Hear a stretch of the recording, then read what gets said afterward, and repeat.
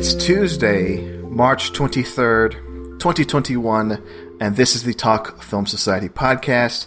I am your host, Marcelo Pico, editor-in-chief of Talk Film Society, founder, podcaster, when I want to. Here for another episode. We're back for just this one episode to discuss two very important things. The first segment here, I'll be talking South by Southwest 2021 and the handful of movies I watched, along with my guest, who I'll introduce in a second. He has at least seen one South by Southwest movie. We'll talk about it. And then on the next segment, if you do not want to hear anything about South by Southwest, if you don't want to hear me rambling on with my guest in this first segment, skip ahead like maybe 20 or 30 minutes, depending on how this conversation goes. Skip ahead and listen to me and Harrison Brockwell discuss Justice League. And maybe at the tail end of this discussion, though, with my guest, and we'll get into it. I'll introduce him here in a second.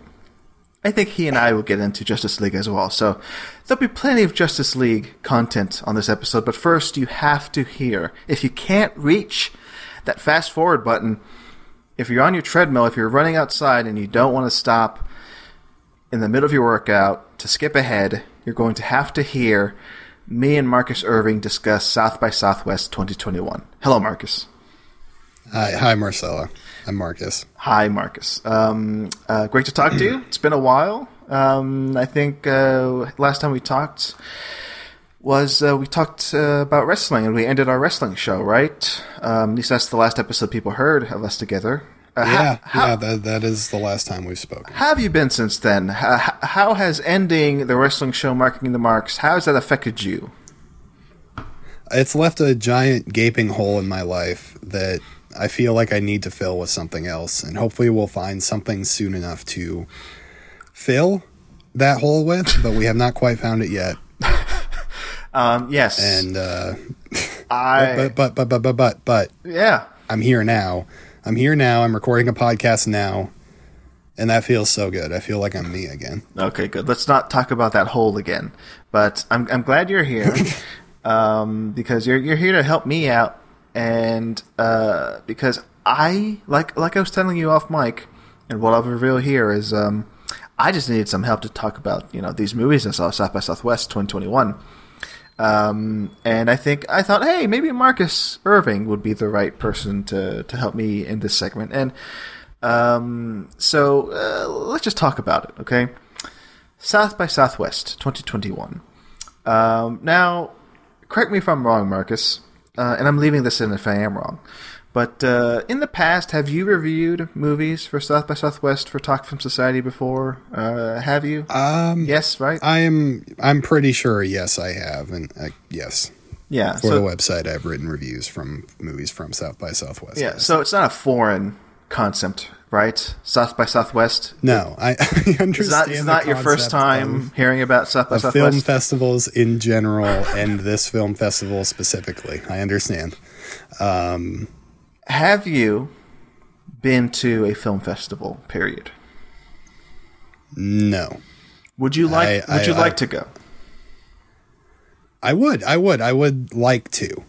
I would say through my experiences on the website, I've gotten to cover some films that I think were by and large pretty bad, but I feel like that can't be the normal experience. People always talk about them pretty glowingly. Yeah. And yeah, I think, and part of that communal thing, like this year, that didn't happen. You couldn't go to a place and watch the stuff with people. Yeah. I'm assuming that when I asked that question, I'm hoping that you understood that, once it's safe, once people can go to film festivals, yes. Yes. I mean, we could talk about that here in a second, the virtual aspect of South by Southwest or film festivals in general, which I've talked about on the show, actually. Fans of film festivals might want to go back and listen to the last episode of the Talk Film Society podcast and hear me and Aaron Hendricks talk Sundance 2021 and his experience doing that virtually. But yeah, I mean, I think you'd like it. I mean, anybody who likes watching movies, period, I think would like to go to a film festival. Because you like the communal experience, right, Marcus? I would love the communal experience. I love the theater experience. Cinema. I just realized you weren't on my best of 2020 series, and I never did ask you a question about. I had a as people who listen to this show and who listen to me, who have listened to those episodes in the last few weeks. I had on guests, and they came on discussing their favorite films of 2020, and I always ask them this question of like, how did you fare with movie watching in 2020, right? I never did ask you that question because you never came on the show. You refused to come on the show. I asked you, you go, no, I don't want to talk to you again. You canceled Marking the Marks. I don't want to talk to you, Marcelo. Yeah. No, I kid. I think. Listen, I'm gonna. This is an open, frank conversation. Yeah, you're Marcus. a trickster. I'm a trickster. Yeah. But honestly, it didn't work out. I ended the series right when you ended up. Right when you landed on the movie you wanted to talk about, I was like, I'm not doing that show anymore, Marcus. The timing didn't work out. But I'm going to ask you that question, though, okay? Because I'm curious, because you're on the show right now, and I've asked this of all my guests this last year, but how have you dealt with movie watching at home during the pandemic, Marcus? I basically stopped doing it. Like, period. In general, that's it. No more movies. Not period. Not no more movies. But it's slowed to a crawl. I'm looking through my letterbox, like everything I watched last year, and the list of stuff from 2020 is quite small, and there's some stuff I liked and a lot of stuff I didn't like, but it doesn't matter. But I don't know. But part of me like turned to video games more, I suppose, to like fill my extra time or make me happy. Like you are a guy that I'm a guy. Yes, like, when you're a guy that when you want to feel happy, you're like I'm going to watch the film, and I say I'm going to play a video game. And I think that's where we differ as people. But I still watched quite a few movies I watched last year that I enjoyed. I mean, I'm not insane. I didn't shut myself off completely. It's funny that you say when I want to feel good, I watch a movie. Not to make when you want to feel something, when you want to feel an artistic experience wash over you. Oh, that's true. Okay, yeah, that's better wording. There you go. Because I don't necessarily want to sit down and watch something like, Violation, and feel happy, feel like I had a fun experience. No, you want to sit down and watch Violation and feel violated. Yes, exactly, and I did, and I'll talk about that here in a second. Good, good. But yeah, no, I get it. Hey, I'm not as avid a gamer as you are, but hey, I fit in, an hour or two of like Ghost of Tsushima, every other day when I'm off, and That's fine. No, I tend to when I want to escape, I do put on the occasional movie because and this gets us into South by Southwest. See, I'm a great host. I'm just transitioning from topic to topic seamlessly. Watching movies at home and experiencing film festivals for me has been a drag because I cannot maintain focus well enough to, I think, experience and enjoy movies at home as well as in theaters. Because when I go to a theater, I put my phone away. I'm focused on the movie, on the biggest screen, the sound. But yeah, is that one reason why you kind of like backed away or not haven't done it as much in the last year, Marcus? Is your attention as bad as mine, where you just cannot focus on something at home? When I say something, I mean watching movies. That is part of it, and another part of it is I have maintained to be pretty busy, and like I don't like to watch movies in parts. Like I want to sit down and watch it for 2 hours if it's a 2-hour thing, or a 4-hour movie that we might talk about later. But like I want to sit down and watch the whole thing at once. A video game you can play for 20 minutes, and if I end up having to get off, I have to get off, and it's fine. But like,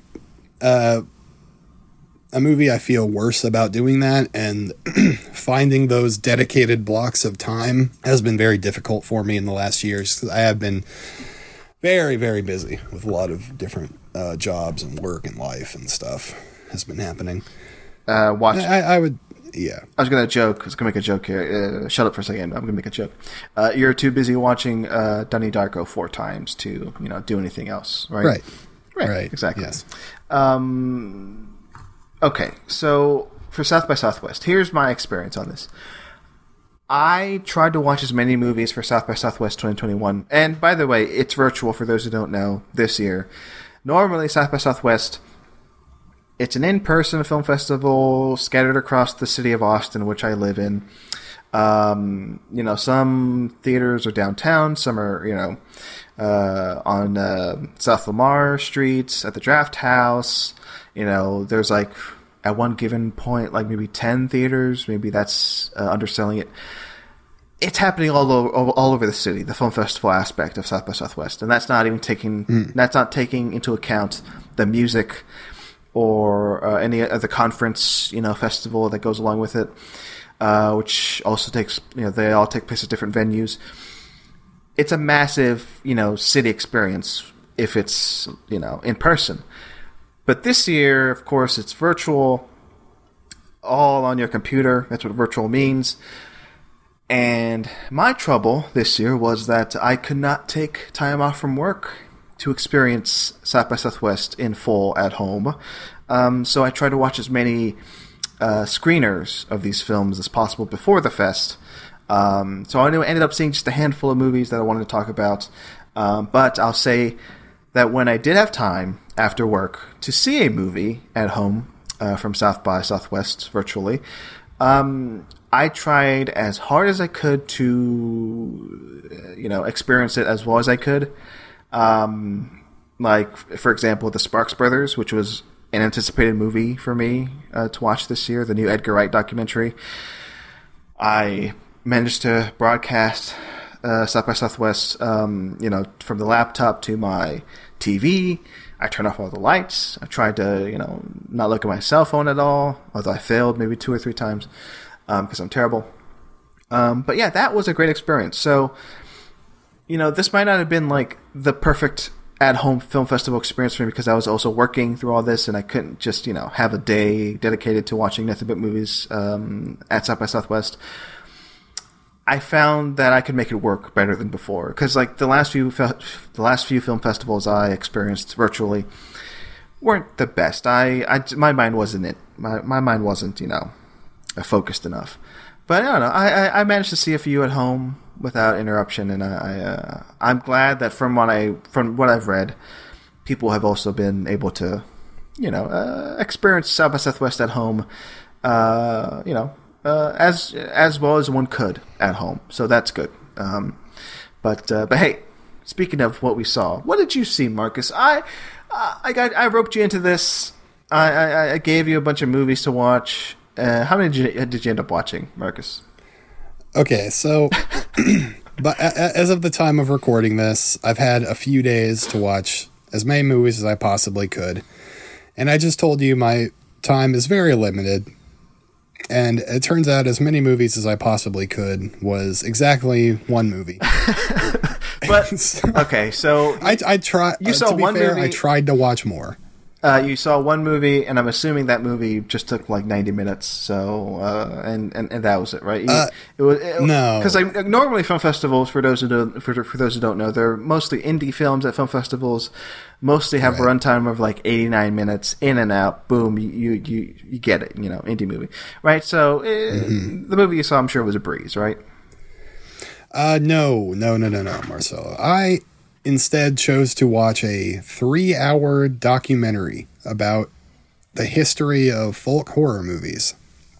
Oh, what is the name of this movie? The name is Woodlands, Dark, and Days Bewitched, a history of folk horror. Woodlands, Dark, and Days Bewitched, a history of folk horror. Easy to remember and say. Yes. What did you think of Woodlands, Dark, and Days Bewitched, a history of folklore horror? So, I don't know. I wouldn't talk about it. We're talking about it now.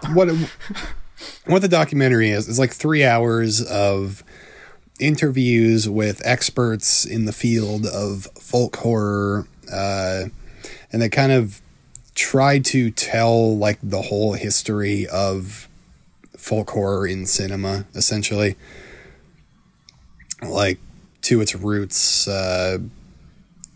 in like I don't know, like H.P. Lovecraft stories and whatever, to The Witch or whatever is the most recent example. And I would say they definitely do that, but it's also a 3-hour movie that feels extremely long. It's so the way they tell this is like they have probably like a minute or two of snippets of interviews, and then they'll show 20 seconds to a minute of a clip from one of these movies that they're discussing or about to discuss. And I'll say it's informative. You do learn quite a bit about like what folk horror is, like how it's kind of it's kind of a much larger genre than you might even think it is, but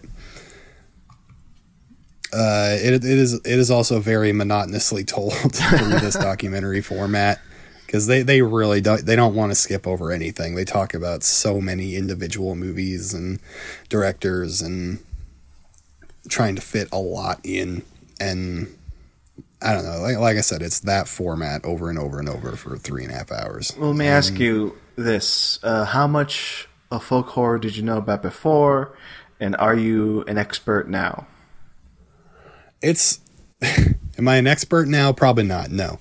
But did I, what I knew before, boy, it's not much. I kind of knew like the genre trappings about how it's kind of, like horror set in a older environment, and dealing with like religion or the old ways. I don't know, but I am so stupid. But what did it basically told me that the genre is much bigger than you might think it is, and kind of in a way encompasses almost all of horror if you think about it. And like they made a case that Candyman is folk horror, even though it doesn't really have any of the things that you might think of. Yeah, because it's not something you think of immediately as a folk horror movie, but it ends up having a lot of the same trappings of the genre.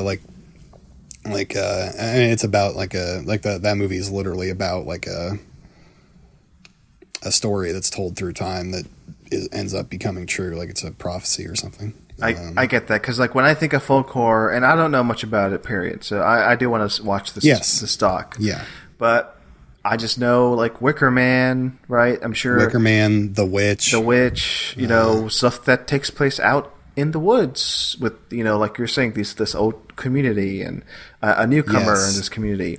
But yeah, I guess that makes sense that you could categorize, or they did categorize, Candyman as folk horror, and I'm guessing that's why the documentary is so long, because you could apply this to a lot of movies, right? And it's split into sections. Like the first section is kind of explaining what folk horror is. The second section is the second through however many sections were in the movie, 5 or 6.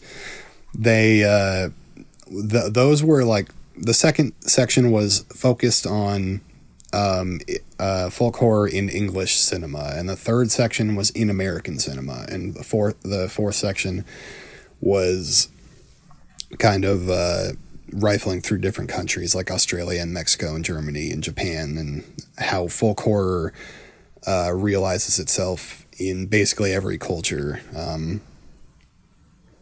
in their cinema. Interesting. And let me ask you this, and this might be the last question, because we have a few more to talk about, and I want to move on. Sure.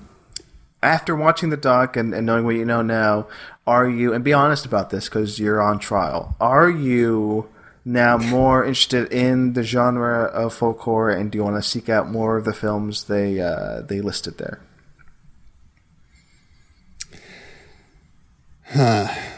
So yes. No. Okay. I'm not. Okay. I feel like I know more about it. I feel like I can identify it more clearly. I know more about the history. I know more about what a folk horror movie is. Do I specifically want to search out maybe a couple, but most of the movies that they mentioned, no, I really don't. I'm sorry. Fair. That actually brings me to a movie I loved at the fest that I want to talk about, kind of similar in that way. The Sparks Brothers by Edgar Wright. Yeah. Okay. This is a film you tried to watch and you were unsuccessful, and I do apologize because we had technical difficulties. I blame myself for this, for getting you excited about watching the Sparks Brothers movie and it not happening. But anyway, I did watch it, and I can say I pretty much loved it. Similar to the folk horror documentary, I had little to no knowledge of Sparks. I will say the Sparks Brothers documentary is monotonous is a good word, to describe it as well, but monotonous in the way that, okay, well, let me ask you this, Marcus. Do you know anything about the Sparks? About Sparks, period. That's the name of the duo, of the band. Do you know anything about Sparks? Literally nothing. The first time I ever heard about them was listening to Edgar Wright on a podcast saying he was working on a documentary about a year ago. Okay, yeah, so try to keep that mindset. Try not to look it up. You can read my review on talkfilmsociety.com if you want, Marcus, or anybody listening. Of course, read my review, right? I don't get into a lot of the details, obviously, because it's just a 700-word review, okay? But kind of go into this documentary blind, right? Because I went in knowing very little about Sparks, little to nothing. And I came out of it a fan of Sparks because they've been around for decades. They've made 25 studio albums. They are influential still to this day. They're still putting out new work, and they're still reinventing themselves.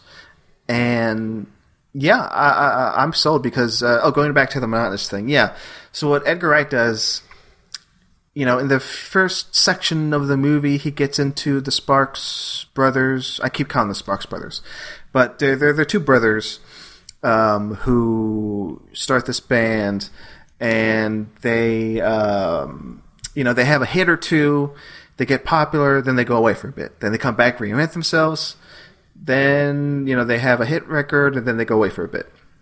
And what Edgar Wright does after maybe 20 minutes of going through their backstory about where they grew up, he goes album by album, basically going through Sparks' work. So it is chronological, we'll go through the first album, second album, third album, basically, all the way to present. So it's monotonous in that way, but it works. It sold me. After the documentary ended, I went to their Apple Music page.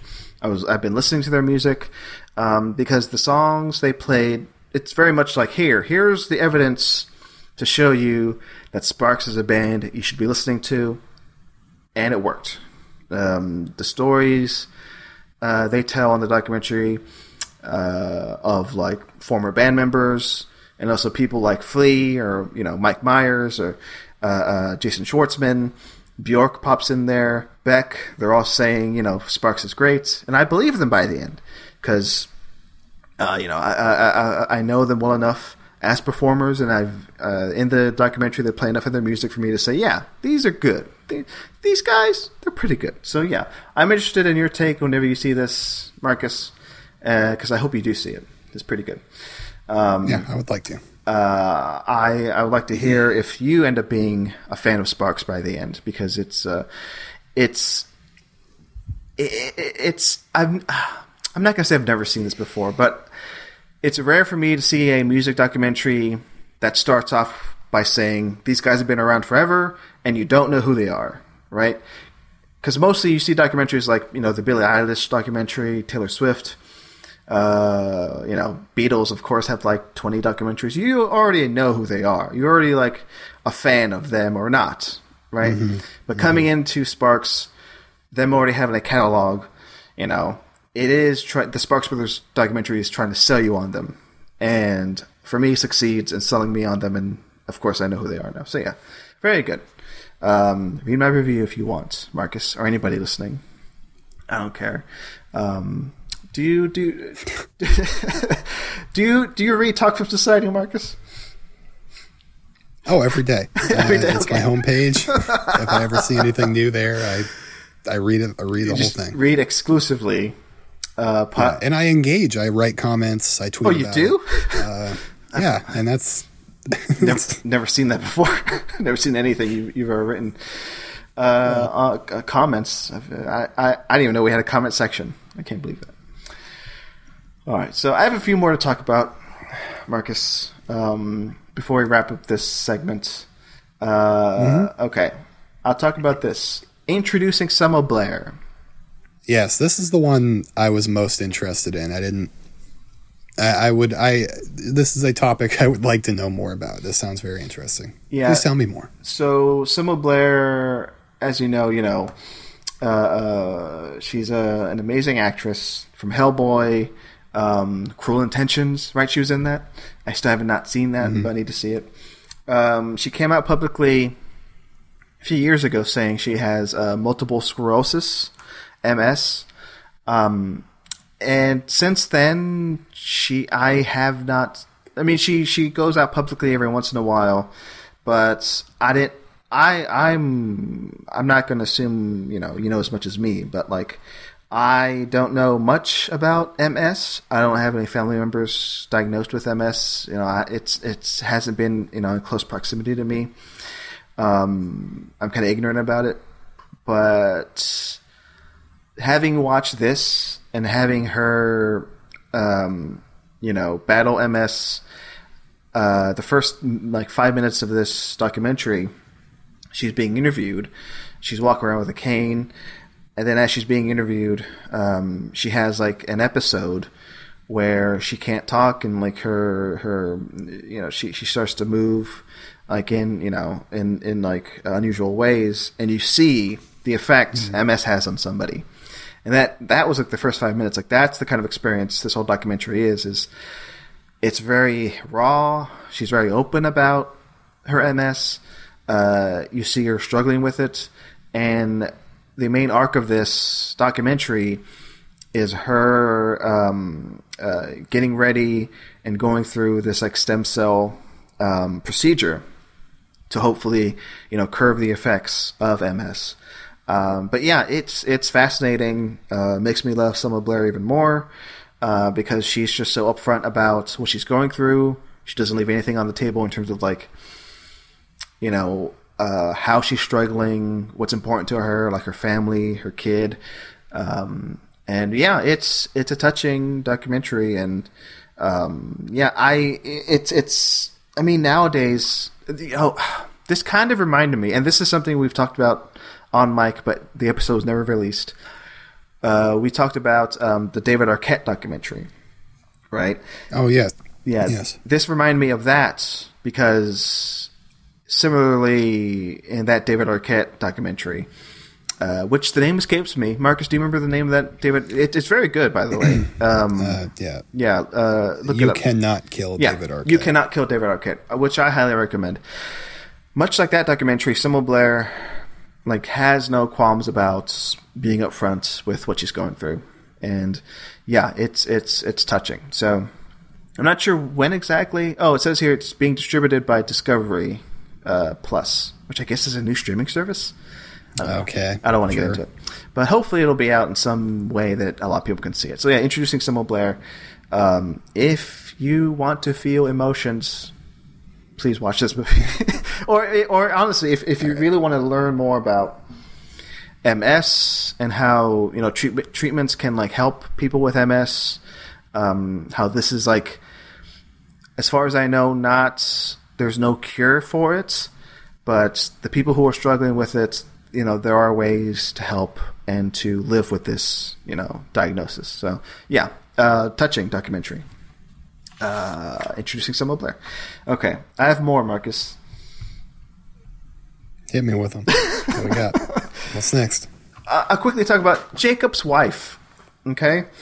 All right. Another one I was interested in. Yeah, I would be interested, because I don't... How long have I known you, Marcus? A few years? A few months? Am I just... Yeah, however long Talk Film Society has existed, that's how long you've known me. 4 years? This one... Okay. Jacob's wife. How do I get into this? I can see why people would think this is a bad movie. Okay? Okay. The premise is Barbara Crampton, who is amazing. She is wife to a pastor. And you think the movie's going one way with like the pastor being like the bad guy and like her being like a repressed, housewife. But no.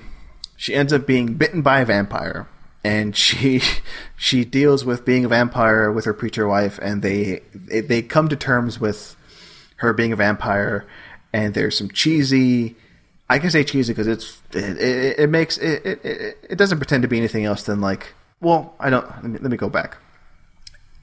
It is very cheesy when it comes to horror, because when I say cheesy, I mean when somebody gets their neck slashed, buckets of blood comes out, schlocky. The gore in this is incredible because people get decapitated, people get exploded. It's like a vampire movie, and the horror in that vampire movie aspect of this like works right for its schlocky special effects work right. It's also it tries to be like this touching a story about like a husband and wife who are they don't have the connection anymore, but they try to make things work. The husband is played by Larry Fassenden. I can't pronounce his last name, but I'm sure people have seen him in other things because he's a very popular like character actor. But I like it. Okay, I'm gonna say that, but it is very awkward at times when it comes to tone. It jumps back and forth between like schlocky horror and like sincere drama. And then back to schlocky horror. Okay. I recommend it with an asterisk saying, listen, if you're into this kind of like schlockiness, sincerity in your horror movies, with it also having this aspect of like being very low budget, then yeah, I'm sure you might enjoy it. So you might enjoy this, Marcus, maybe. Okay. Let me tell you why I was kind of interested in it. A, it's Barbara Crampton. She's cool. She's like great. Her. But B, CM Punk, professional wrestler CM Punk is in this movie. And I would like to know more about him in this movie. If you have any insight. I had to be told who he was, because I did not know who he played until I looked it up. And he is a supporting character by the end. He plays a cop with a mustache. I don't know if he normally has a mustache or not, but no. So it's quite a turn for CM Punk, him as a cop with a mustache. Yes. I mean, it's a B movie with him playing a cop. It's not necessarily like he's like James Dean, right? He's not Daniel Day-Lewis. Right. He's not setting the world on fire. That's all I can say. There's nothing interesting beyond him playing a cop in the end. Fair enough. Fair enough. So I apologize. Like he's not like a vampire, like somebody that has like high stakes in this. Stakes, get it, vampire. So yeah, it's like a cameo, basically a glorified cameo. But no, Barbara Crampton. I'll say if you love Barbara Crampton, anybody out there who loves Barbara Crampton, watch this. Because she goes for it. She's very good in this. But yeah, that's Jacob's wife. I should also look up when these movies are coming out. I want to say this is coming out through Shudder. Marcus, look this up. Okay. Okay, look it up as I talk about this next movie. Okay. I have a thread here. Oh, Here Before. It's called Here Before. I'll quickly mention this. Andrea Riseborough. If you don't know who that is, look her up. I'm sure you've seen her in some other great movies. She was in Mandy, playing the titular Mandy. Chameleon. She was in Possessor. She was great in Possessor. She plays a wife who lost a daughter, and she's come. It's been a few years since she lost her daughter. She's with her family in this Irish neighborhood, and some new neighbors move in next door, and she befriends those neighbors. They have a daughter. She befriends this daughter, and this daughter starts to reference things about Riceboro's deceased daughter. Have you seen the movie Birth, Marcus? I have not. You should see that with Nicole Kidman. Yeah, I'm aware of what it is. The premise of that movie reminded me of the premise of Here Before, because it's like a ghost story about coming to terms with trauma, and somebody saying there's somebody who is important to you, and there's no clear explanation in the beginning. Yeah, it's a very intriguing premise. I think Riceboro, as always, she's amazing in this. And the direction by Stacey Gregg, her feature film debut. She's her direction of this is great. So this is one of my favorites of the ones I've seen. Is Here Before. I actually had a chance to interview Andrew Riceboro and the director. I'm sure eventually that interview will be out in some form in the next few weeks. But yeah, I had a good time talking to them. Which I've never done before, Marcus. I've never done a celebrity interview, really, up until that point. But yeah, did you look up when Jacob's Wife is coming out or where it's coming out? Jacob's Wife arrives in theaters and on VOD platforms April 16th, followed by a streaming release on Shudder later this year. I said Shudder, right? Yeah, I was right on the mark. You did. Yeah, you were half right. Speaking of Shudder, Violation is coming out on Shudder. Later this month, I think. Not gonna say much about this. I will say it's a rape revenge movie, but very unexpected in how it handles the revenge part of the revenge story. Gruesome in very real ways in terms of the violence it shows. I wrote a review for it on the site. Read that if you want. But yeah, I kind of went into this sort of blind, expecting a horror movie, and got a lot out of it. Like it has stayed with me since seeing it about 2 weeks ago. Yeah, so Violation, I know for sure, Marcus, that's on Shudder. I'm going to guess. Here's my wild guess, and you can look it up and correct me. I'm going to say the 26th of March. It's probably not right, but here, look that up. Okay, let me go to the next one. See You Then. Indie movie about these partners not having seen each other for years and years meet up. One of them is trans. They transitioned, in that break from seeing one another, and I love it because it shows you. It has this perspective, this conversation that you don't normally see in feature, films. Period. About the trans experience and what it means, with one person's identity and how that affects other people, in their lives. So very well done. See You Then. Performances are amazing. Next movie, Ludi. I want to pronounce his name as well as I can. Shin Mompremier.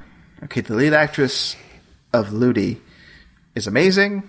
I want her to be a household name, in the next few years. Her performance in Ludi is like breakthrough. I can't believe more people aren't talking about her in particular. But yeah, it's a movie about living, in America, under the poverty, pretty much living, paycheck to paycheck. And she is a nurse trying to go from job to job and trying to send money to her family back in Haiti. Her living in Miami, and yeah, it's it's emotional at times, it's funny at times, and again, that lead performance by Shin Mon Premier is fantastic. So that's great. Okay, let me give you one more. Oxy Kings, a documentary about the opioid crisis, kind of goes from the bottom to the top of like who is at fault with these these pills, being this illegal drug trade, these people getting addicted to these opioids. It starts from the drug dealers, and it climbs up to the pharmaceutical companies and the CEOs in charge. And by the end of the movie, that's who we're focused on. That's where the main problem is with this opioid epidemic, is those CEOs. And it ends with like this ongoing court case against them, because so many drug dealers and so many people at the bottom rung of this thing, so many people have been affected by it in terms of the jail time, addiction, death. But nobody at the top, the CEOs at the top, those people in charge of moving pills to these pharmacies that they shouldn't, all this stuff, nobody at the top has been, charged or has served prison time for this, which is insane. So not a lot of new information, but it again points that finger at who we should be mad at and who should be, put in prison for this thing. The ongoing opioid crisis. Okay, so that's the Oxy Kingpins. I think executive produced by Adam McKay. So what a surprise. Okay, Marcus, any updates on release dates? Yeah, Violation comes out March 25th. Oh, damn, it was off by a day. Okay. Yep, one day. I thought I had more, but I think that's it. I think those are all the movies I want to talk about. Is that every single movie you saw? Yeah, it wasn't that much. It was just a few. And look, I said we were going to be done about 30 minutes. We're on our 50th minute at this point. I hope that was sufficient enough for people. Look for these movies. I know Marcus told you the release dates on some of them. Do your homework. I'm going to list the movies out on the podcast description page. And if I'm not too lazy, I'll probably add release dates and where you can find them. But we'll see how I feel. So check for that on this website if you're not already there under this episode description. Okay. Any last words on South by Southwest, Marcus? Oh boy, I wish I could have watched them. It would have been great. Because would have been very good. Wasn't there one about Kevin Smith that you really wanted to see? Yeah, there was a documentary about Kevin Smith that, again, to some weird technical difficulties, it was one of a few movies that I could not watch, which is a shame. But hey, I'm sure that movie will be available in some way sometime later, and I'll be able to watch it there. Huh? Yeah. What do you think about that? Did you see? I'm thinking of. Oh, wait a second. I'm conflating two things. Did Kevin Smith tweet a picture of himself crying watching Justice League or the WandaVision finale, or both? He has. There are probably hours and hours and hours of video footage of him crying that you can find about comic book movies, about movies he saw. So that's probably just a screenshot taken from one of those. I know exactly what picture you're talking about, though. But I think the one I'm thinking of was from WandaVision, though. Now, because I thought it was Justice League, but I'm sure you cried during Justice League. Before I end this discussion with you, Marcus, the next segment will be nothing but Justice League talk with Harrison. I want to get your thoughts on Zack Snyder's Justice League. All right, go for it. Let's do it. Go now. Okay, Zack Snyder's Justice League. This is the fall. I liked it a lot. I thought it was a very good movie. I actually reviewed our original, the original Justice League for Talk Film Society. You can go back and read that review that I believe I'm ashamed of by now, because I at the time I actually kind of enjoyed it. Like, I recognized it as being kind of messy, and it feels like it wasn't very well put together and kind of made up of I don't know, it feels like the hacked together movie that we now know it definitely was. But I still enjoyed it. I still had a pretty fun time. But like, I don't know, the more I think about it, I've watched it once since then. I really dislike that original version now. And it could be just, the bad press around it and what we know, the terrible things that happened to like Ray Fisher and other people on that set. But, so I've been, and I've always been a fan of Zack Snyder's movies. So I've been kind of, rooting that this thing would actually come out for some time now, and I'm very glad it did, and I watched it, and it did not disappoint me whatsoever. I thought it was a phenomenally well done movie. For a 4-hour movie to be as well paced as it was, I never was bored. I never wanted to turn the thing off or go take a break. I still had to, because it's 4 hours and you gotta go to the bathroom or whatever. Yeah, but I was totally engaged with it the entire time. I think some of the cinematography is just gorgeous. Like some of the visuals that they show off, like they're really beautiful. Like in particular, like one of them that really stands out to me is one of the first times we see Aquaman, and he's out on the dock, and then the entire screen gets filled with water that rushes in, and there's so many beautiful moments in it like that, just visually. And I think the story has some. It's not the most compelling comic book story you've ever seen, but like it's also got, but it also does have like a really good villain. Like they turned Steppenwolf, who was kind of nothing in the other version of this movie. They turned him into somebody that's not exactly sympathetic, but you can at least see what his goal is and where he's coming from and what he's ultimately trying to get. And I don't know, I cared much more about that aspect of the movie this time around. And I just want to say that the finale, I think the action set piece finale is just so good. Like really just top tier comic book action set piece shit. It's really, really, really fun stuff. I enjoyed the movie a great deal. Yeah, I shouldn't be saying this. I should have said that this was planned all along, but I'm realizing that with you writing the theatrical version review for Talk Film Society, I have Harrison, who wrote the Zack Snyder review for Justice League. So I have the two reviewers that reviewed it twice for the site here on this episode. And I'm going to reread your original review before I talk to Harrison. I'm going to talk to him about how wrong you were back then. Because, yeah. Thank you. I'll say this, and I'll dive more into the movie and I think more into spoilers on the next segment. But yeah, there were two instances in the movie where I had to pause and quickly go to the theatrical version of this, which is also on HBO Max, and compare real quick. I go, wait, this change? That's interesting. Yeah, because I wanted to know how bad it was in the original cut and how improved it was in the new cut. And I'll say one of those instances was the finale, where I watched the whole finale of the Zack Snyder cut. I'm like, wow, that is amazing. I have no memory of the theatrical cut really, so I have to go back and watch that just to compare. And yeah, that finale alone, what the Flash does, and I won't say what he does, yeah, that is top tier. Yeah, that right there, I do not know why that was cut out of the theatrical version, other than just contempt for Zack Snyder's vision. Because what the Flash does in particular, it's phenomenal. It's amazing. And some of the best superhero stuff I've seen ever. So, yeah.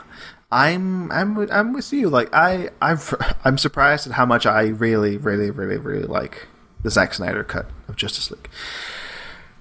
But yeah. Anything else to say before I hang up on you, Marcus? Keep rocking. Keep on rocking. In the free world, plugs, where can people find you online, Marcus? Come follow me on Twitter at JunkBlader. GUNKBLADER. May 21st. There's something interesting happening on that date, and you might want to be following me or Marcelo around that date to find out what it is. Yeah. Or Talk Film Society. May 21st. That's all we'll say. Something's going to happen on May 21st. Something's going to happen on May 21st, 2021. Something apocalyptic. Okay, you're giving too much away. Well, I mean, look, we're doing a big podcast. No, I'm done. I'm done. I always want to play it close to the vest or close to the chest, as Commissioner Gordon once said. All right, that's enough out of Marcus. Thank you, Marcus. I'll talk to you later. Thank you, Marcelo. And now stay tuned for more Justice League talk with me and Harrison.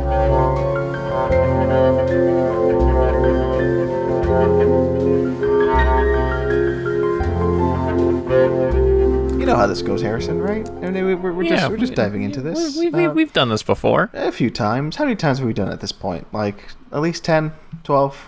Something like that. You wrote a review for Zack Snyder's Justice League for the website I did. Talk Film Society. Is that? I mean, that is correct, right? I'm not lied yet. So I mean, unless Matt re-edited it and put his own name on it, yeah, that's me. As far as I know, no. Matt Curione, editor at large of Talk Film Society, did not just copy and paste his review in that review of our Zack Snyder's Justice League review. No, well, I want to get into, and the reason why I'm having you on the show is because, one, yes, you wrote the review for the new Justice League, and this is the Talk Film Society podcast, and also everybody's talking about Justice League, so why not jump on the bandwagon, right? Yeah. Also, fun fact, Marcus Irving, who I was just talking to in the last segment, he wrote the review for the original theatrical cut of Justice League. So in this episode, coincidentally, I didn't plan it, but two sides of the of the coin when it comes to Justice League and reviews for Talk Film Society. I want to hear how you came about reviewing Zack Snyder's Justice League, because I'm foggy on it. I don't remember who actually proposed it. Was it like a veiled threat? I think. Well, was it you? How do you recall it going, Harrison? So what happened was HBO Max gets announced. Yeah. And the release the Snyder Cut fanboys were getting real intolerable by that point. Like, they were always intolerable. I mean, yeah, of course. Like, I'll say it. Fuck those people. Yeah. Like, shut up. They're the worst. They're the worst. But they got louder and louder as the HBO Max thing got announced.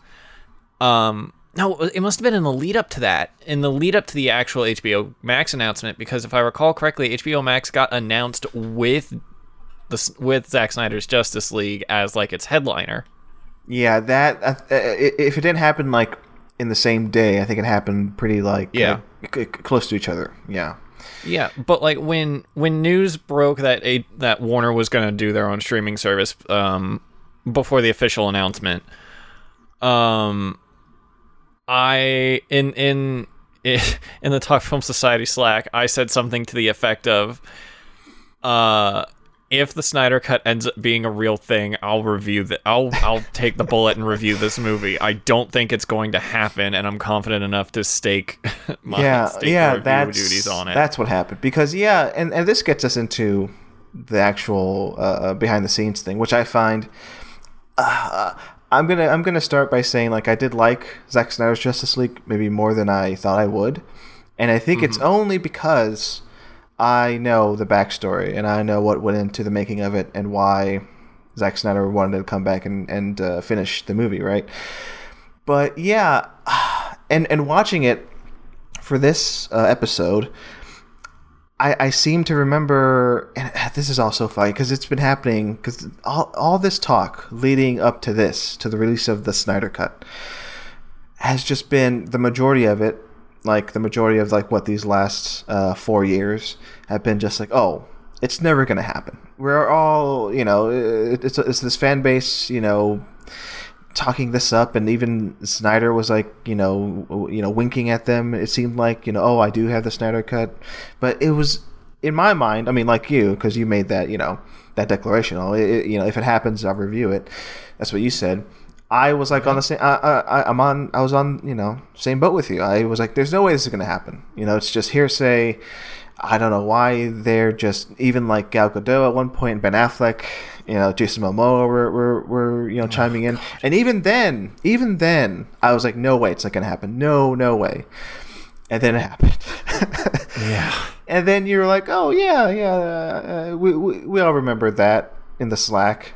And of course, you have to. You're a man of your word, right? I was the most upset I've ever been about a movie announcement. I do remember that. I was so upset that morning that it was official, which is it was a surreal day, I think, because we were all thinking no way it's going to happen. Then they were like, oh yes, it's happening. It's actually going to come out on HBO Max. It's going to be a thing. Yeah.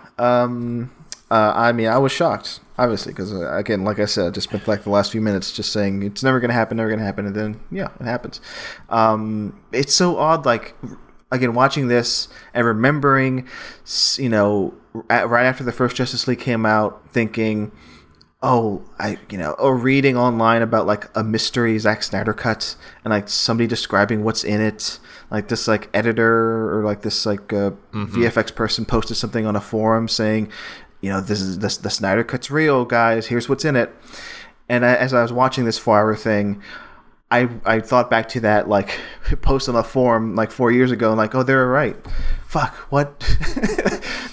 I hate that the internet community at this particular moment I don't hate that they were right. I hate that I tend to not believe things I read on the internet, and when it happens to be true, I'm like, oh, okay, well, well, shit, all right. Well, shit, okay, but okay, forget everything beyond Snyder Cut. Let's focus on the Snyder Cut, okay? Because I want to ask you about that too, in terms of like you coming into it. Okay, you didn't think it was going to happen, and you had a bad day when it actually was going to happen when they announced it, right? It's the worst day. Tell me the absolute worst about that, because how do you feel about the theatrical cut, and then what was your hesitation to actually first seeing the new cut and then actually reviewing it? So, I actually hadn't seen the theatrical cut of Justice League until literally the day before the Snyder Cut dropped. Oh, I didn't. I actually didn't know that. I saw that you had rewatched it, but I assumed you watched it before. So that's wow. Nope. Okay. Wow. Nope. I had heard enough about that from enough people that I knew I was not gonna like it, because I have, in case you couldn't, if you read my review and couldn't tell, I'm not the biggest fan of Joss Whedon. I used to be, and then the sheen wore off, and I can't stand the man anymore. Oh, yeah. Which, he's been making himself more and more unlikable as time goes on. But my main hesitation was just like, oh god, one, we're validating the fanboy screaming, which is never a good time. Never do that. It's a bad look. And then also the other DC stuff was so hit and miss for me. Like I'm middling on Man of Steel. I think Batman vs Superman is good in a way that it like isn't acknowledged to be. Like there's been the reappraisal happening like in the run up to the Snyder Cut, but like the general reception to that movie, I'm like, y'all were expecting something completely different and were mostly upset you didn't get it. Like that's how the Batman vs Superman reaction reads to me. Again, it's okay to not like a movie. It's okay to like a movie, but like the ultimate critical reception to that movie felt like people were just upset they didn't get what they wanted, and didn't know how to handle what they got. Yeah. Going into a 4-hour cut of what I heard was generally a bad movie, and what I know now to be a really bad movie with way too much Joss Whedon bullshit in it.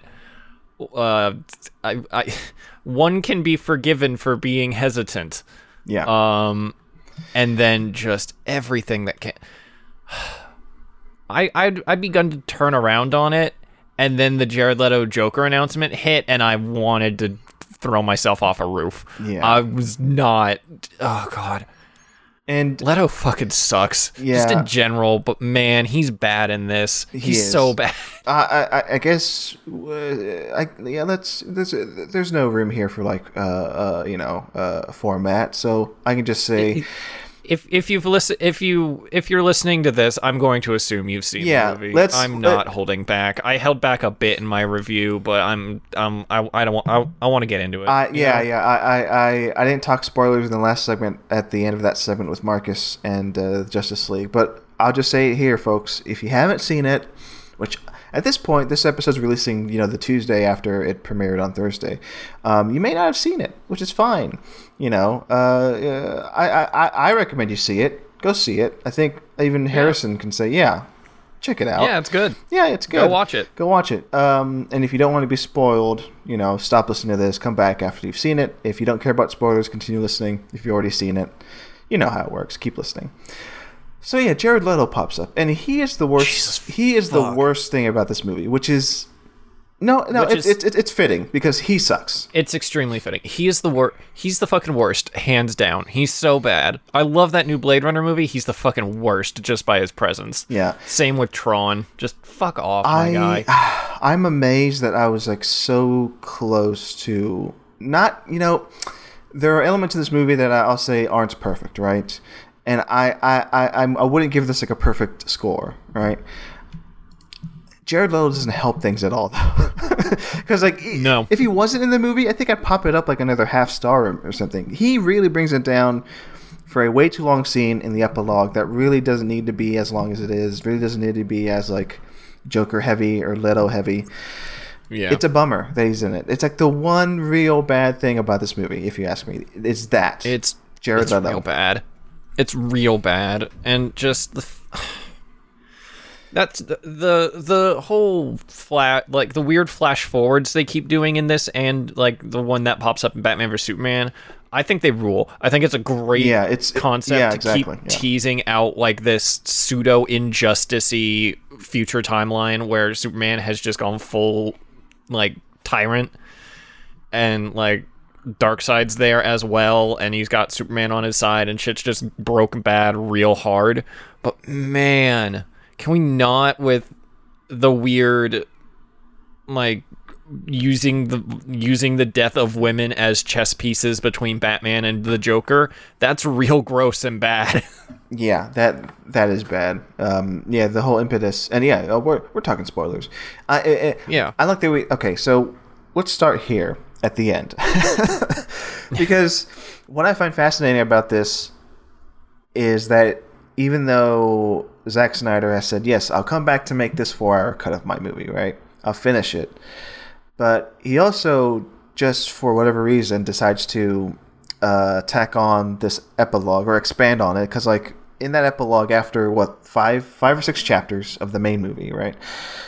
They win. We see this epilogue of like, yes, gradually we see, what these superheroes are going to do from, now on.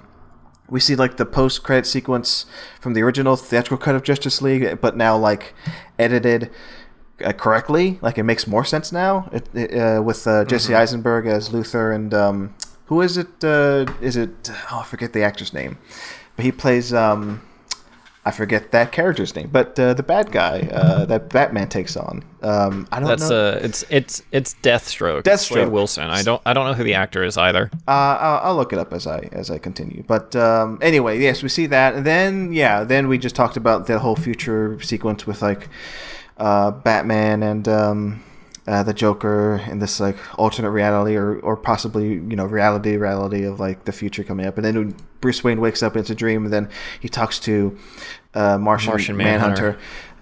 And then the week of press, the week of Snyder doing these interviews leading up to the Snyder, the release of the Snyder Cut, he talks about here's my plan for the entire Justice League trilogy. Like he just reveals it all. Yeah. I guess I like the fact that he just like puts his cards on the table. He did the thing. He's like, here it is, and here's here are teasers to that a future franchise that probably may not happen. It's never going to happen because he in the press run up to this, he's also been very clear that Warner is like, no, we're done. Yeah. Which is such a fucking bummer. Yeah, which I'm like, I give him props because like I like that he wants to add those teasers in, because I do believe him when he says he's like done, right? But then he also kind of winks. He's like, well, I never expected to come back and finish the 4-hour cut, and I did. So who knows what'll happen? So I don't know. Yeah. I'm not gonna say, it's never gonna happen, because hey, remember last time I said that? Then it happened. Yeah, I ended up reviewing a 4-hour fucking movie. Would you review the 4-hour Justice League 2 that's coming out in about 3 or 4 years, Harrison? Can we sign you up for that? Are we gonna put me on record again? Honestly, you know what? Fuck it. Fucking can't happen to me twice. I'll say it on mic. If it fucking happens, I'll review it. I don't give a shit. I'll do it. I think it shows how much passion Snyder has for these characters in this world, and like his vision of like what the franchise was going to be. I think that's like the main reason, right? You think that the reason why he did that epilogue the way he did, because like we just said, he's on the record saying he's kind of done. He just wants to move on. He wants to make the zombie movies and Netflix and like the Fountainhead in like a few years. Like that's what he wants to do. Ugh. And hey, did you catch that Fountainhead reference in? I've never read the Fountainhead because fuck Ayn Rand, but no, I didn't catch that Fountainhead reference. But I'm like, this is weird. This doesn't make any sense.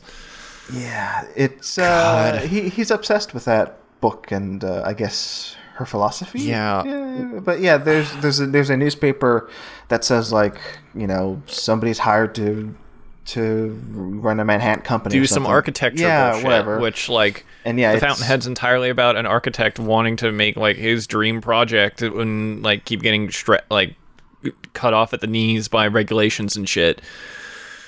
Randian philosophy is real gross, and it's basically like, don't kneecap the powerful because they'll do more. They can do more for people without the influence of government, which, sure, okay, I don't need to talk about Randian philosophy right now because I'll just fucking scream about it for 2 hours. But according to Zack Snyder, the DCU, his universe, the Zack Snyder cinematic universe, is part of the Ayn Rand cinematic universe. So it's all connected.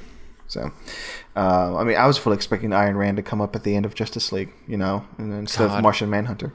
Oh, dear fucking God, no. But, okay, so I want to talk about Zack Snyder as a person, okay, and like me coming into the Snyder Cut, and then I'll ask you the same thing. But I'll tell you, the question for me is, I'm asking myself is like, how do I feel about Snyder and him as a person and his filmography? Like, I'm kind of like you in terms of his.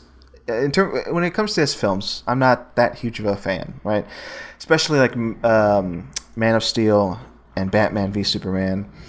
I think those movies were him trying to capture the aura, like the themes of Watchmen again. And I think Watchmen is like his best work still, even above this new Justice League. Like that's him, most unfiltered, most like unbound by.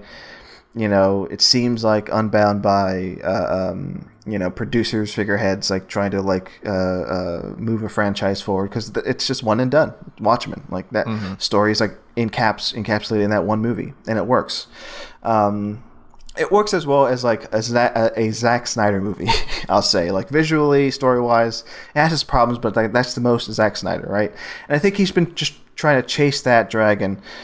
From that point on, like with Man of Steel, Batman v Superman, that was me coming into the Justice League. And then, of course, I read about, what happened to his family when he was trying to make, Justice League back in, 2017 and why he left. And so I read up about that. I knew more about the man, and like, what he was doing behind the scenes, like raising money for suicide prevention awareness, just all of this stuff. All this charity he's been doing, since then. And I'm like, this guy is a good guy. And like and there's a reason I think why like Gal Gadot and Ben Affleck and Jason Momoa, all these people were like on his side when it came to, the Snyder Cut. And I think they even came back for reshoots. Right, for this cut too. And Ray Fisher too. I mean, Ray Fisher it has been praising Snyder too. Like all these actors are on his side, and I have to believe he is a good guy from all I've read. So all that goodwill, all of that, like, backstory, for me, really played into the movie itself, because I think it is more emotionally impactful, obviously, than, like, the theatrical cut, which I want to talk about the differences there in a bit, too. That plays into this movie And I don't know how I'd feel if this movie came out 2017, if I'd feel this strongly for it, because I think he puts a lot of emotional baggage, I think, into this movie. Baggage in like the good way. Like him as a filmmaker now, I think put a lot more of his personal vision in it than I think he would have like 4 years ago. I think for the better. It is messy at points. It's not like a perfect movie, but yeah, I almost cried twice watching this because I knew the story behind it and I knew like his selections for like music, and the scenes with like Superman coming back from the dead and meeting up with his mother and all that stuff. Just now with this like new lens, like now reading more about the man and what he's done, in the last 4 years, it's powerful. And yeah, it's an odd thing because I don't know how I'd feel if I didn't know any of that story, behind the scenes. It's a weird thing. It's rare that that's happened where I put so much into a movie, right? If that makes sense. Like I was trying to figure out if like there was like a phrase or a word for this where, does something exist purely in a vacuum, or do we bring in all this stuff, into it ourselves, right? It's that kind of like film criticism that I'm kind of intrigued by. Like hopefully this makes sense to you, Harrison, the listeners, but yeah, that's like ultimately how I feel about it. I think it's a great piece of art in a way that a person like that can come in and make it his own there's still ties to like teasing future films and like past entries, references, all of that. But still, beyond that, there's still some heart in there, which I was not expecting. That was the biggest surprise for me, just how much heart this thing has. But anyway, that's kind of like how I feel about this whole thing. Harrison, I'm going to turn it to you. I know I said a lot, but that was basically my feeling coming in. I think... Yeah, go ahead. To build off of that a little bit before I talk about my history with Snyder, because my history with Snyder is weird. I think what you're gesturing at is like in terms of film criticism, it is impossible to ignore the circumstances of production or the paratext that surround a work in our interpretation of it. It's something Alex and I get into quite a lot on our show, Dream a Little Deeper. Like we're literally where literally half of each episode is discussing history and context that like shape the production of each Disney animated movie. So I get you in terms of like the acknowledgement of the fact that like your understanding of like the behind the scenes stuff for the Snyder Cut like definitely influenced how you read it. For me, I specifically that one article that was circulating like a week before the release of this cut of Justice League, going into like all the behind the scenes production stuff, I specifically avoided because I wanted to kind of just judge it on terms of what I knew about Snyder going in, and like just kind of like within the chronology of his work specifically, not necessarily within the context of the weird nonsense that happened behind the scenes, which is exceedingly important to this. But I thought it would be an interesting thought experiment to like kind of eschew that and judge it as close to in a vacuum as possible. Yeah. Obviously, you can't judge a single movie in a vacuum because it, like every subsequent film in a director's filmography, is building on the previous one, which Snyder has specifically said about the DC stuff, where he's like, oh no, I see building on each one by adding 20 minutes to the next one, which I think is just deeply funny and in a weird way kind of cute and like a little naive in terms of like what it means to build on your previous work. Speaking of his previous work, I fucking hate Watchmen. I think Watchmen's bad. I think Watchmen is and this accusation can kind of be leveled at Snyder generally. He is so fixated on the aesthetics of what he is doing that he sometimes can miss the forest for the trees in a way. And I think that's really apparent with Watchmen. Like I don't doubt that he loves Watchmen, but I also don't feel like he manages to adapt like the deeper stuff from that comic book, which I think I used to really like Snyder's ending of that movie, And I now, having gone back and read the book again and watched the movie, I think he's missing a few tricks from it, because there's some real easy loop. Like there's some pretty glaring issues with that ending, and like I think something like the HBO Watchmen, which also has plenty of issues and also kind of bungles its ending, in my opinion, gets a little bit closer at what the original book is going for, as opposed to just adapting the aesthetics of it. I think it's hard to say I have a favorite Zack Snyder movie, because I don't think I like any of them. I find, as I say in my review, I find him an exceedingly interesting director, because he's very much interested in saying things. I don't know if he knows what those things are all the time.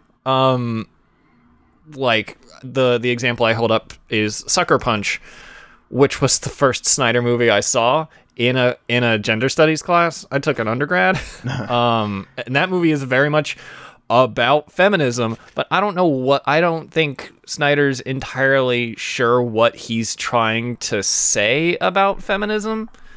So I think that kind of carries forwards into his DC work, where you're right, he does very clearly have some respect for these characters and passion for them, but he also kind of seems to fucking hate these characters.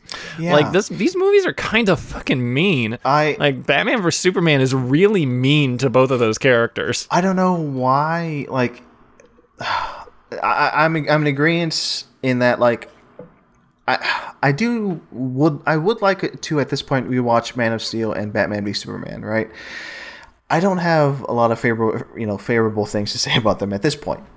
I remember my biggest beef with those two movies being that he just I'm just gonna repeat what you just said. Like I don't think he has a reverence for those characters. Like I think somebody who makes those movies should.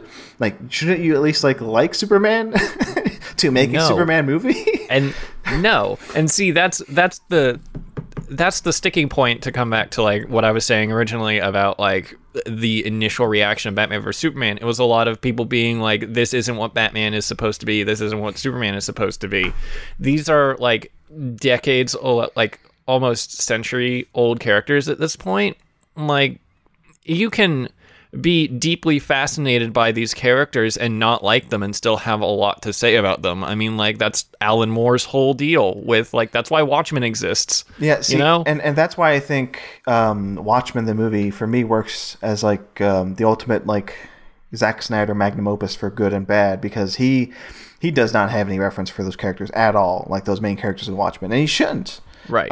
But when he takes those same philosophies and puts them like on Superman and Batman, for me it didn't work for a lot of reasons in those two movies. But I'll say in Justice League, I don't see that, and this is why I want to revisit Man of Steel and Batman v Superman, because I'm interested, like, if I'm wrong about that, like maybe my interpretation of like him, hating, not having, a love or passion for Superman, if that's wrong on my part, because for sure, in this cut, in the new Justice League, there is a huge passion and reverence and like respect for Superman that I have not seen before in a Zack Snyder movie, which is like, okay, you get him for the most part now, like, save for like maybe one scene in Justice League, but there was a triumphant moment when the remaining Justice League say, yes, we're going to bring back Superman, and you see like the red cape and like this hologram, and the music swells, and I was like, wow, this is like an immense moment in this movie that I had not seen before in like another Zack Snyder superhero movie, where it's like, yes, Superman is an icon, we respect him, we need him back on our team because he's like, an ubermensch, like he is a god. And I'm like, this is, again, the first time in 6 hours of Zack Snyder Superman DC content that I'm like, finally he gets Superman, which is insane. It took him 3 movies, but I think he finally got Superman, at least on my part. Right. But the interesting thing about that is that's not the version of Superman that comes back. That's not the version of Superman we get. That is true, which is odd. I don't know why he got the black and white suit. I don't know. I think it rules. I think black Superman rules. Listen, I'm not gonna argue that, but there's no rationale behind it. You have to agree with that. Like, he just picks the new suit, and it's like, that's it. Nobody comments on it. That's just my new suit now.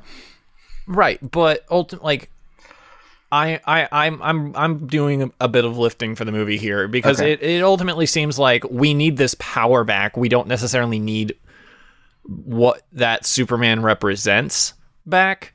So, like, they bring him back and he is different. Like, it's not the same dude from before. It is and it isn't, you know? Yeah. Like, if it were the same dude from before, he would have put on the blue and red suit, which is, like, in the background, but he literally turns his back on that version of Superman and puts on the dark suit, and then proceeds to just annihilate Steppenwolf. Oh, yeah. Just absolutely slaughter him. And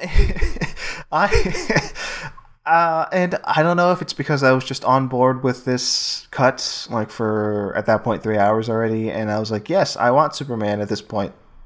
And maybe, yeah, because he comes back as, like, Zack Snyder Superman through and through. I guess it is, thematically, it makes sense to have Superman in, like, a new suit. Because, yeah, it's not the same. It's not the red and blue Superman that we know. No. It's this new iteration. And when he beat Steppenwolf senselessly, punching him like 100 times in the head, I'm like, yeah, I buy this. This is good. Rather than me cringing when he, twisted, what's his face, Zod's head like a bottle cap in Man of Steel, which was excruciating to watch. So that's Superman. What about? Okay, since this is on my mind, just the differences between the two cuts. Okay, for me, at least, they were stark, vast differences. At one point, I had to pause the movie and go on HBO. I mean, I was on HBO already. I just searched for the theatrical cut, watched some of that to compare, like, what I just saw in the 4-hour cut, and just to see the difference. And then that Superman is Dead montage that Whedon did is not good. Especially with, like, that cell phone footage of Superman with that crazy jaw on Cavill. Terrible. And then, what Zack Snyder does in his cuts, his music choices there, and, like, just having it breathe more, which is, that's a lot of this movie is just breathing because it's 4 hours long. It works. So I did that once then, and then at the end, which I want to talk about, the climax, like the final action sequence. It's insanely different and insanely better in the 4-hour Justice League cut versus the theatrical cut, which I had to go back, watch that final fight sequence at the end of the theatrical cut, and just say, this is fucking terrible. This is not good. So bad. It's so bad. Like, not even just the Flash, like, pushing that truck for whatever reason. Also, just like the jokes, the quote unquote jokes, and the laughs all these superheroes have by all this stuff that Whedon puts in there. Tell me about that. Whedon can't fucking help himself. It's the fucking worst. And, like, this is part of what eventually broke me on the MCU. Is just they couldn't get out. The MCU couldn't get out from under Whedon's writing style. Once the MCU became what it is now. They're fine. I feel like they're starting to move past the fucking bad, weird quips and shit, but, like, it's still there. But, man, Joss Whedon's writing style does not work in the theatrical cut because, like, there are, like, pretty good, like, serious moments, and then it's undercut by, like, a one-off, and it's bad. Like, Whedon, I'm trying to think of specifics right now. Yeah. And just there's the one where they're like, where like right at the end, Flash is like excited that they fucking kick the shit out of Steppenwolf, and Wonder Woman just goes, "Children. I work with children." I'm like, what the fuck do you want? Yeah. He's a literal child. He's a child, and you just kick the shit out of an intergalactic supervillain. Be excited. Shut up. Yeah. What the Flash does in the Snyder cut, him going, full spoilers again. It fucking rules. It's so good. I can't believe that wasn't in the theatrical cut. It's like one of the best superhero moments I've seen on film ever. Yeah. Like maybe like top 5. It's like him stopping time, going back to prevent, this explosion that kills everybody. Him, saying, I forget what he says about his father as he's doing it too. It's powerful stuff, and and then to go back to the theatrical cut and what Whedon does, again, I don't understand. Like if his intention was to make things lighter, I guess it doesn't work. It doesn't work because you don't really need that levity at that point. I don't know. I could get more into details, but I don't want to just constantly think about. We don't need to just sit here and go, this happened, that was cool. No. This happened, that was cool. But I'll just say, like, these, it seems so seamless to me. The tone of this movie through and through. Like, there are jokes, and I will admit, like, in the Snyder cut, like, there are some. I think the jokes in the Snyder cuts from, like, Flash, like, some of them popped up in, like, the theatrical cut, like maybe one or two. Yeah. And I was kind of surprised by that. Like, Snyder at least, has some understanding of Flash as a character and, like, how this guy is, like, a kid, and, like, there's some levity to be had there. But other than that, like, I'm okay with, like, this dark tone. I'm okay with, like, Cyborg going through what he's going through, which is dealt with very well. I loved that whole aspect of the movie. Oh, yeah. And, of course, like, the death of Superman and Lois Lane. Like, everybody's just in a mood, but rightfully so, because right now it's, they're living through a bad time. And I guess I understand that now more than ever. But yeah, I appreciated just the tone was like accurate for this movie within the Snyder cut, and the tone in the Whedon cut, not good. I just want to emphasize that, not good. Yeah, online, I've been seeing a lot of the detractors of the Snyder cut basically just going, guys, it's the same movie. No, I'm like, no, it's not the same movie. It might be built on the same skeleton, but it is fundamentally a different movie that understands these characters and in a way that honestly feels a lot truer to my understanding of them than the Whedon cut does.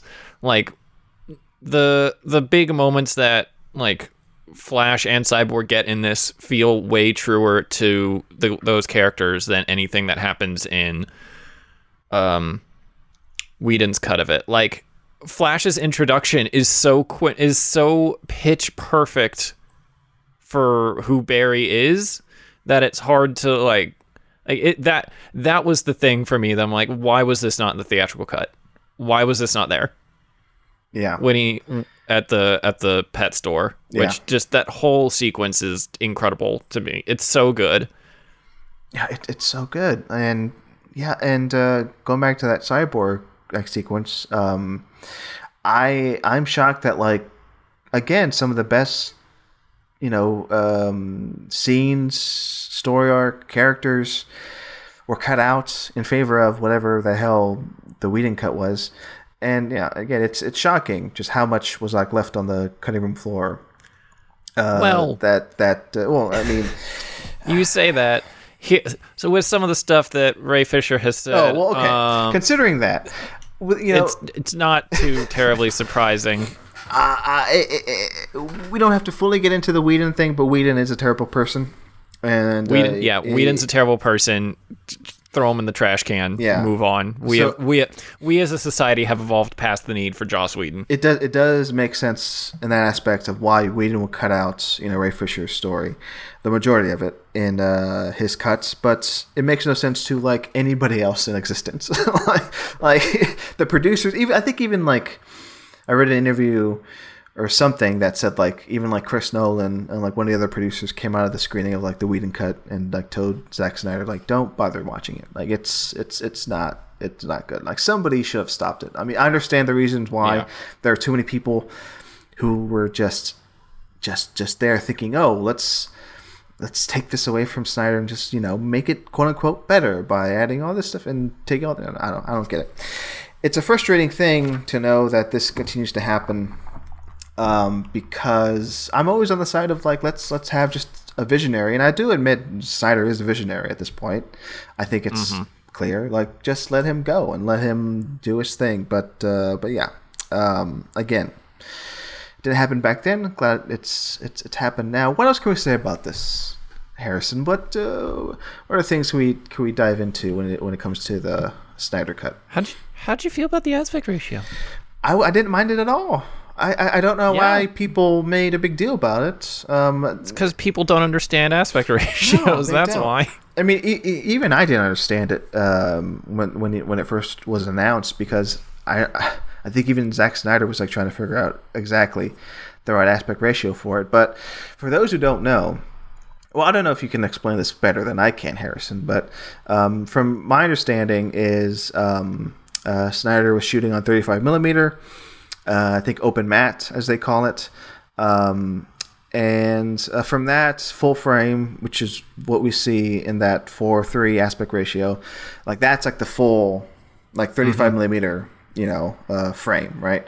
Like normally, well, as as people have seen in like the theatrical cut, like you trim that down, for a standard.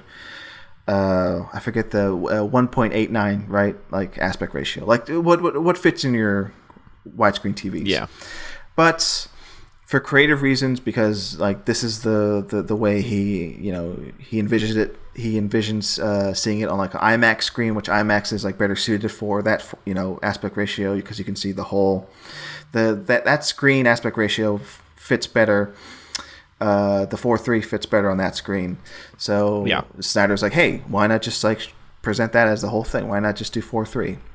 And it makes sense, because I guess you get a lot more headroom, sure, but I think, and it's something I agree with, because I've seen people talk about this. Like, I think one reason is, yes, it's to Snyder, it's like it's what he wants people to see. It's like the fullest frame, the IMAX ratio, but also I think Snyder just really wants to separate himself as much as he can from the theatrical cut and that look of it. Yeah, absolutely. I think he succeeds. I think that aspect ratio, with the look of it now, because even like I think the color code, like the color timing of it is different too. It is distinctly much more different aesthetically than the theatrical cut, which I think is helps in separating the two. So I had no problem to answer your question, Harrison. I mean, do you have any more thoughts on the aspect ratio? I mean, like my dumb media studies film criticism brain, and I couldn't find a way to fit this into my review, and I wanted to very badly, but it would have felt awkward anyways, anywhere I put it. Like, the notion that, like, I talk about how this movie, despite it being, like, fucking 4 hours and sprawling as hell, still feels, like, weirdly focused and, like, super on point and locked in the whole time. Like, the fact that it's in 4:3, like, it's trying to keep the viewer's eyes on the center of the screen and, like, on the whole frame at all times, and by limiting the size of, like, the box that the action is taking place in, it's easier for you to take in as much as you can without, like, having to flick your eyes across the screen a whole bunch. No, yeah. Like, the film itself is more focused, so in a way the aspect ratio is as well more focused. Yeah, and what I also like about it is, I guess in my head it makes things look like more grand, because like you get that versus like widescreen, standard widescreen, there's that left-right, field to, take in. But like when you're in 4:3, you tend to have, and there's a lot more headroom in the Snyder Cut for sure, but there's a lot more headroom where it just feels like, these walking gods have just more space above them, and like makes them feel bigger. At least that's how I kind of interpret it too. So a scene with like Aquaman, slow motion walking to the edge of a pier and like all this water, like, covering him, like that looks, I think, particularly great in that 4:3 frame. Right. Versus like a standard widescreen. But folks who don't understand what's going on with 4:3 and saying, why did Snyder just cut off the left and right, please field? Just read a book. Yeah. Please just read a book. Understand aspect ratios. Like, do some homework. Okay. Film theory is good, actually. Please just read. Yeah, please do. It seems like we've talked a lot about it, but I'm sure there's a lot we've missed, right? Let's. I mean, yeah, it's a 4-hour movie. It's 4 hours long. I did threaten you by doing 4 hours long. Did I not threaten you in the Discord? I think With a commentary? You absolutely yeah. threatened me with a commentary. So let's get going. I'm going to start the movie now. That was all just pre-talk. So let's. My dude, I have to go to work in an hour. We're not going to do a commentary here anyway. Maybe, hey. So I think it is worth mentioning. While we were talking, Variety published an article called "Warner Media's Ann Sarnoff on Zack Snyder's Justice League and DC's Future." Breaking news. The first paragraph. Warner Media Studios CEO Anna Sarnoff says that the release of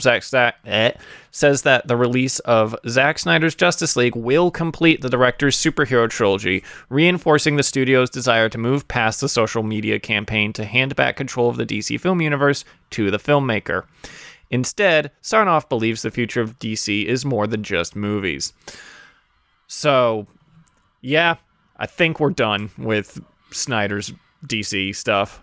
Yeah, okay, which is acceptable. I get it, and I guess that reemphasizes why Snyder wanted to put so much in the epilogue, because he figured this is going to be it for me, and this is just a tease of what could have been, which I think is fair. Although, again, Jared Leto, the worst part of this thing. And I did also read, I believe the director of Promising Young Woman is doing a DC movie now, and also she's doing Zatanna. Yeah, and I will not name him because I think he's a piece of shit. The director of Suicide Squad, I think he's not going to get that cut of good Suicide Fuck Squad. Him. So screw that guy. But which is like, it's, we'll see what happens with the new Flash movie with Michael Keaton coming back. And these, if that movie happens, I know they've been saying it's going to happen for the last 5 years now, seemingly 10 years.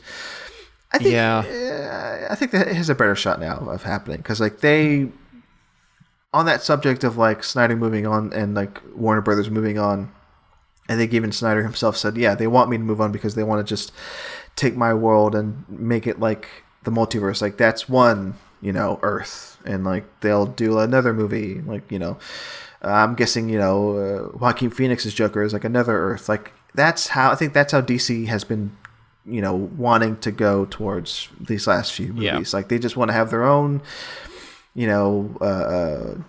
where different worlds, different franchises within this huge mega franchise can exist, and it's just their way of saying, yeah, it's just the multiverse, right? That's the version of the multiverse.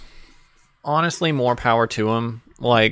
The MCU is a cool thing that exists, but it's exhausting to literally have to feel like you have to keep up on all of this. Yeah. It's just let me bounce in and out. Yeah. Just let me bounce in and out. Yeah, please. It is as much as I like the MCU, it is a struggle to keep up with it, because at this point they're releasing hours worth of content now that you have to watch in order to understand the whole thing. Yeah, in the way that streaming services just reinvented cable again without the middleman of a cable provider, the MCU just did comics again, except it's movies. My guy, stop. Just make movies on their own. Please, I beg you.